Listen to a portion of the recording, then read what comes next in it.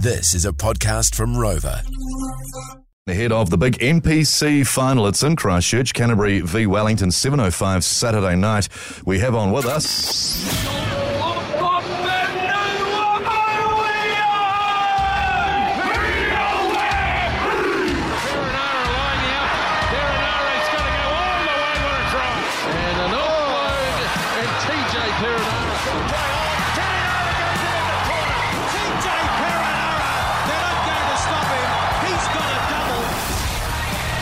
What a great song. TJ Perenara, he joins us ahead of the big final. Morena. Wellington halfback. G'day, mate. TJ, good morning. Kia ora whānau, kia ora. Thank you for having me on. It's always nice coming on here. Early bird gets the worm. You don't see any dirty Canterbury players up at 10 to 7 talking to us, mate. Here he is. He's ready to go. We've got 12 phone lines. I don't see any of their NPC team ringing us. That's what we want to see, TJ. How good was that semi-final and getting into the final? Yeah, it was awesome, bro. It's pretty special to be a part of last weekend, but we know we got a big one ahead of us this week as well with the boys up foot. Can't wait. Yeah, well, it's pretty much what you said. I saw on Twitter straight away. You said job not done, which was refreshing and good to see. Mate, me and Miles are old enough to remember some great Wellington victories, right? We were both at Eden Park when we won the Shield in 2008. Yeah. Obviously, you guys have done so great to win the Shield and retain it this year. We're also old enough to remember when you won the NPC final in 2000 yeah. When you beat Canterbury in that final. What do you remember of that game? Do you remember that as a kid? Nah, I don't remember it as a kid. We've sort of talked about it a little bit this week, or yesterday, sorry, and showing a few clips in that from the team that managed to do it. But for me, I don't remember heaps of it. I don't think some of our boys in the team were actually born at it. Those who got Peter like I and Riley Higgins, who probably weren't born, to be fair. He's a little weapon. Which is pretty crazy. Were they surprised it was in colour, like the footage? Yeah, they probably were, but they probably were. Okay. And they wouldn't be too scared to say to me that I was probably playing back then as well. Yeah. The confidence of some of those young boys, but it's good. It's good. I'm ready. I'm dressed in yellow and black. I've got a Christian Cullen t-shirt on.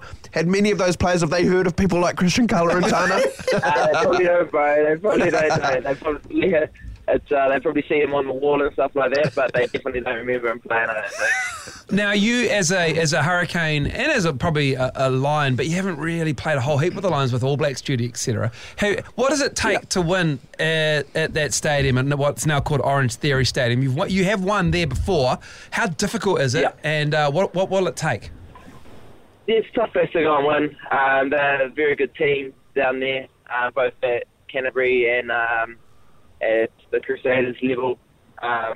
We know we have to be disciplined against that team. They're a very good set piece, and they play with a lot of structure, and they're good at what they do. So if we let them in the game with poor discipline, if we don't execute at set piece time, then it can be tough for us. So if we can control those two areas, I think we give ourselves a really good chance. And how good's your defence? I saw Duplessis after the game on the semi-final saying how the backline's always been a vibe in Wellington and Hurricanes region, but defence hasn't been lacking. But this year, it just seems they wanted to do hard shoulders, fast D, and it's really made a difference. Have you been a part of that as well?